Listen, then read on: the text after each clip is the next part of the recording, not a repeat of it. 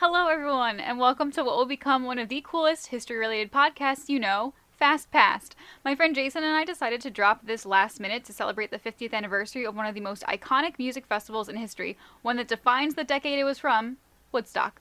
Now, you may be wondering what in the hell we are. Basically, we'll just give a full introduction in the first official episode, but basically we're a podcast that talks about rarely talked about history. I mean, we are also trying to approach history from a non-biased perspective, just looking at things in a different way. Exactly.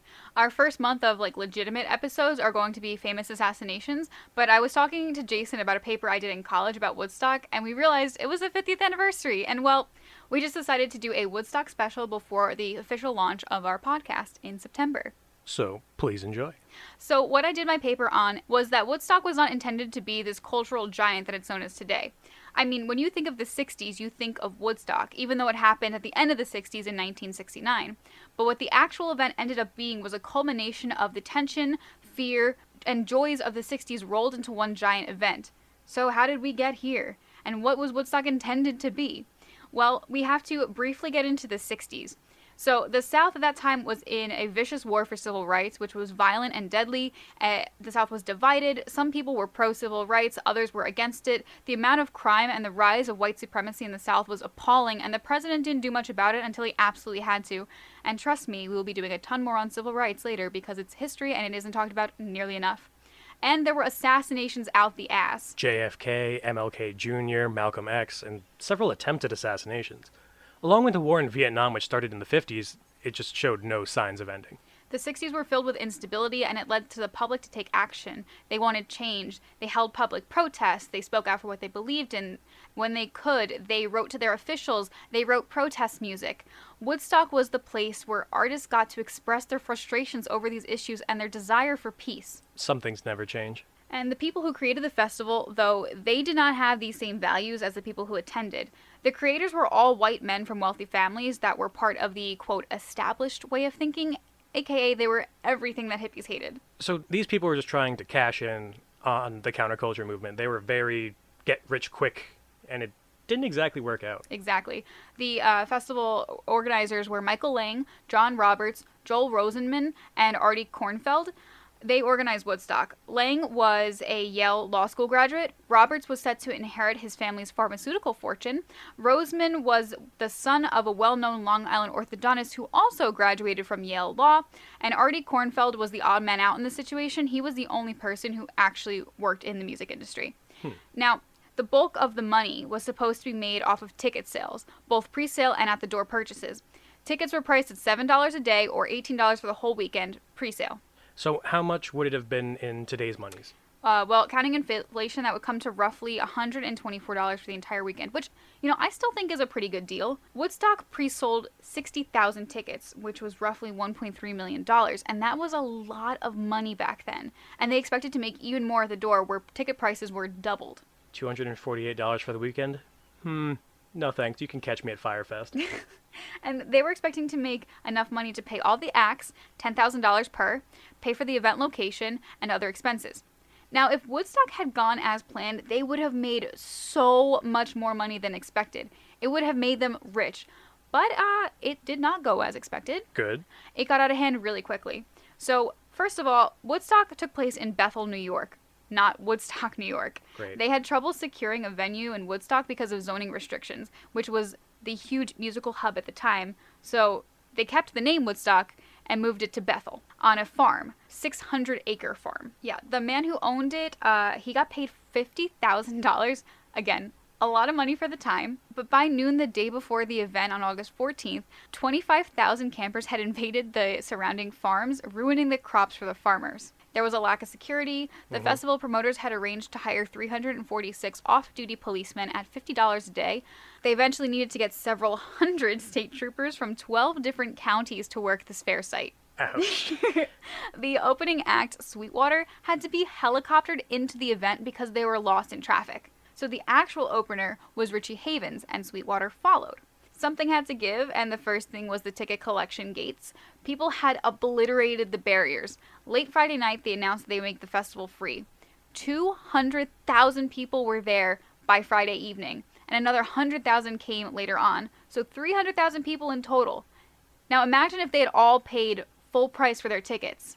Doing some quick maths, if everyone paid $248 for the weekend, minus the 60,000 people who paid pre-sale at $124, they would have made a grand total of $60,820,000.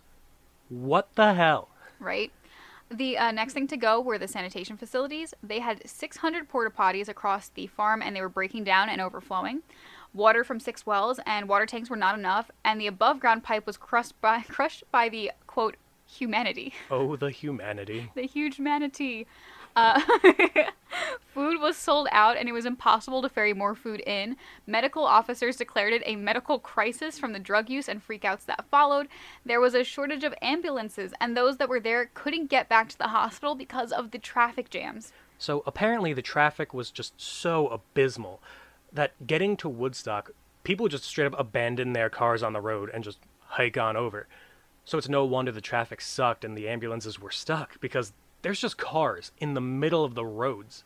At midnight on Friday night, thunderstorms came in and the water collected on the canopy covering the stage, threatening to collapse it. Great. They were also afraid of the stage, which was scaffolding, sliding in the mud.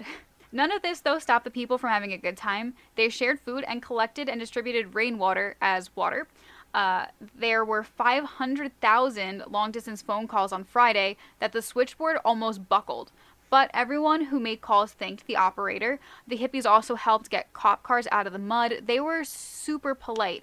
Nobody had anything negative to say about them. And so, real quick, you're telling me that this is Firefest if Firefest went right? yes, and assuming that... Like, if all the people worked together, weren't stealing crap from each other, and... Yeah, no. This is the mentality they were looking for at Firefest. They've been trying to emulate Woodstock, but make the actual money Woodstock was supposed to make for years.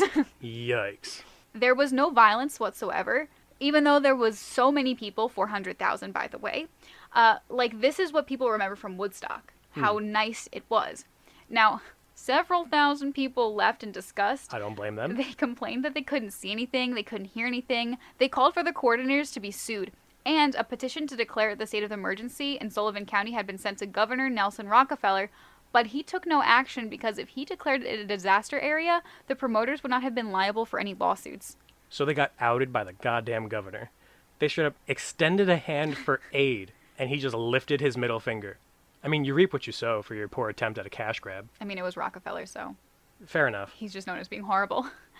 Yeah. By Saturday morning, 300,000 people were there, and another 100,000 people were still trying to get in. Let's do some more quick maths.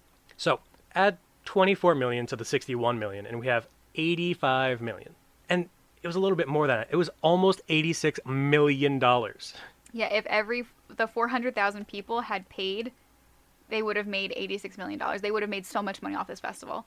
Especially because they only paid the acts $10,000 a piece, and the farm only $50,000. Like, just imagine. And this is $86 million in today's terms. Yeah. Ouch. No, this is 1960s terms. No, because we're going off of the $124 you're right. for pre-sale and $248 for... Still. Freaking crazy. Yeah, that's a Freaking lot. Crazy. And now on top of everything, there was a garbage problem. At the end of the festival, officials said it would take 2 weeks to clean up the campsites and the roads. There was a death as well. 17-year-old Raymond Mitzak, who was run over by a tractor on Saturday morning. He was lying in his sleeping bag. A second death followed, one drug overdose. But there were 2 births and 4 miscarriages as well. Interesting time. A soul for a soul. I can't believe 50 doctors were airlifted into the festival to treat a variety of things. There was reportedly 3 tracheotomies needed. Dang. Pneumonia. Okay. A broken neck. Ouch. Diabetic coma. Sounds about right. 5,000 cases in total, but most of them were minor. That's not bad. Not bad. A myriad of shops popped up in the woods that sold velvet dresses, fuck you shirts, leather goods, and jewelry, along with incense and blouses. Now, deep in the woods, there were drugs. Prices were about $4 for a cap of acid, or... mescaline? Thank you. And $15 for an ounce of weed. Only tobacco was in short supply. Great. The expected number of people tripled, and by the end of the festival, they lost so much money that it actually put this man into debt. But apparently all the people that went were just super chill about the whole thing, because as far as I know, there were no lawsuits filed by anyone who went. Speaking about the people who went, let's talk about the attendees. So the people who attended Woodstock were young people who participated in what is known as the counterculture movement. It was something that was sweeping across the United States in the 60s. These people were often referred to as hippies or beatniks. Now, still today, hippies are stereotyped as the people who engaged in a lot of sex, a lot of drugs, and a lot of rock and roll. All of this is true, but it's important to understand the reasons why they did these things. So they wanted freedom from societal norms and established way of thought. The civil rights movement and Vietnam War were all over the news, and it angered them. It made them want to take action against a society that would allow the kind of injustice to happen.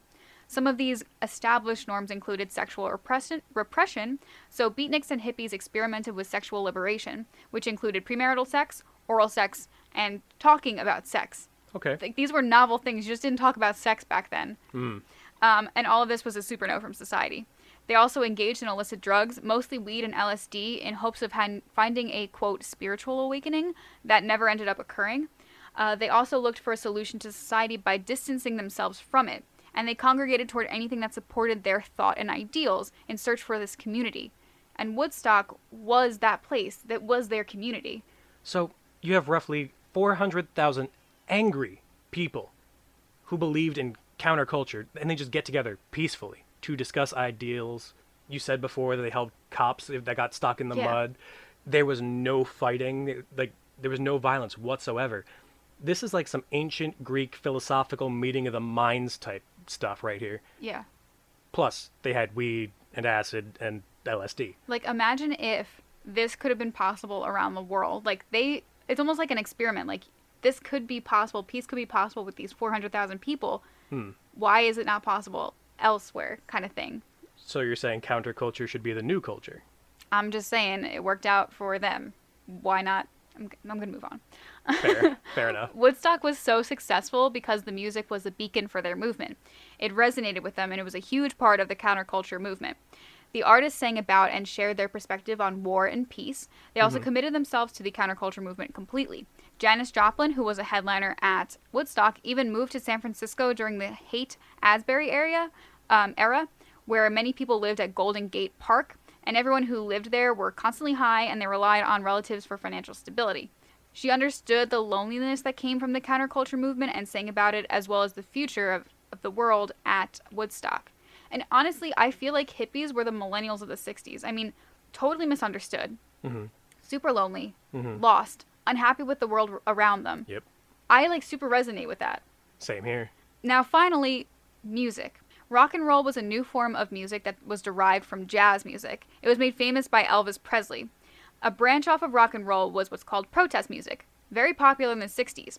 Protest music was often written about the war in Vietnam, where they would blame the government for the countless lives lost at war. Now, this type of music, while very popular, was not heard on the radios often for obvious reasons, societal norms and all. Clearly. The music industry was also afraid of upsetting the head of radio companies, so they wouldn't put it on the air. So the artists at Woodstock did not have to be super well known because their music fit with the aesthetic. They didn't have to have a headliner like Jay-Z or I don't know who else is famous right now, because it didn't matter. They were there for the aesthetic, essentially. There were a few songs. One of my favorites from Woodstock is by Country Joe McDonald, who sang, quote, "I feel like I'm fixin' to die, rag." What really gets me is the fact that these dudes who are in the one dude's in the music industry and like all of these big money, like deep in the culture guys, were not in the culture. Were not in the culture. Like they reached out to all of these counterculture people. Yeah, it was like that's why it was such a get rich quick scheme, because they were not any part of counterculture. They were the established norms that they were fighting against, but they marketed it so well that you wouldn't have been able to know. I mean, their posters had like a dove and was like peace, love, and rock and roll. And I don't know, they had also said that Bob Dylan was going to come. That's what they kept saying. Like, Bob Dylan was the the guy. He was the counterculture guy, but he was in Europe, so like it never came. But people like went to Woodstock to see Bob Dylan. Well, we didn't get Bob Dylan, so tell us about Joe McDonald. I shall. This was the last song on his set list, and it was the perfect anti-war song. His chorus was, and I quote, "And it's 1, 2, 3, what are we fighting for? Don't ask me, I don't give a damn. Next stop is Vietnam.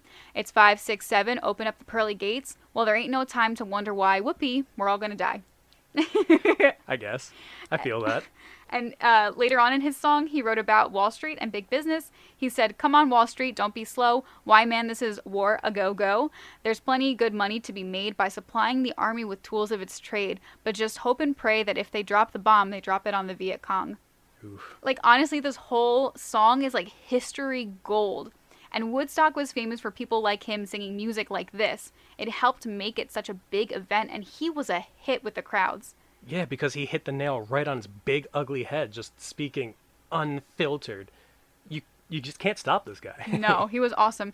And acts had the crowd chanting "fuck." They said that you could hear it for miles. When The Who, which is another headliner, took stage, in the middle of their set, a Yippie leader, Abby Hoffman, grabbed the mic from them and announced that the festival was meaningless as long as the White Panther Party leader and MC5 manager, John Sinclair, was rotting in prison. Peter Townsend then pushed her off stage with his guitar. Like, I'm telling you, music and politics, so connected. And even this, no fight. Yeah, and before you get all uppity and or confused, the White Panthers are not what you expect them to be. Not at all. They are a far-left, anti-racist group who fought alongside the Black Panthers. So essentially they're just the white people who couldn't be Black Panthers. Like, they're not bad people. No. They're really good people. Peace and love, man. That's what I'm saying. They were cool. Another iconic performance was obviously Jimi Hendrix. Now, back then, the biggest name in music sang last. Like, it was their Bob Dylan. So he sang last at the festival, so you stayed the whole festival to see this guy. So he was set to play Sunday night, the 17th of August. Instead, there were delays and rain, and he didn't end up playing till 9 a.m. on Monday morning. But he played for 2 hours straight. His most famous bit was playing the Star Spangled Banner on his guitar, even though much of the people had already left the venue by Monday morning, so a fraction of the people saw him. Only 30,000 of the original 400,000. It was really the movie that came out that made him famous. I mean, this was Woodstock. Mm-hmm. So all in all, it cost $2.5 million to run, which was clearly more than the $1.3 they made in sales. But the debt was paid with assistance from the banks, a.k.a. John Roberts. Pays to be rich, I guess. Always good to have friends in high places. And this is the real Woodstock. The good, the bad, the memories, the counterculture. Happy 50th Woodstock, everyone. So, fun fact. There is just a little controversy going on with the 50th anniversary where one of the co-founders, Michael Lang, is suing the Dentsu Aegis Network for prematurely announcing the festival and is accusing them of having, quote, illegally swept approximately $17 million from the festival bank account, end quote. So, that's fun. Guess he didn't learn from the first festival that you can't make money off of it. Apparently not. He's still out there. So, this originally wasn't going to be our first episode, but we saw that it was going to be the 50th anniversary of Woodstock, so we felt we had to celebrate somehow. So, please tune in for our first month of actual podcast episodes. We're kicking it off with a month of interesting assassinations. First, the assassination of JFK. They are some of my favorite topics in history, and they are pretty entertaining, if I do say so myself. Until next time, the rest is history. Bye-bye.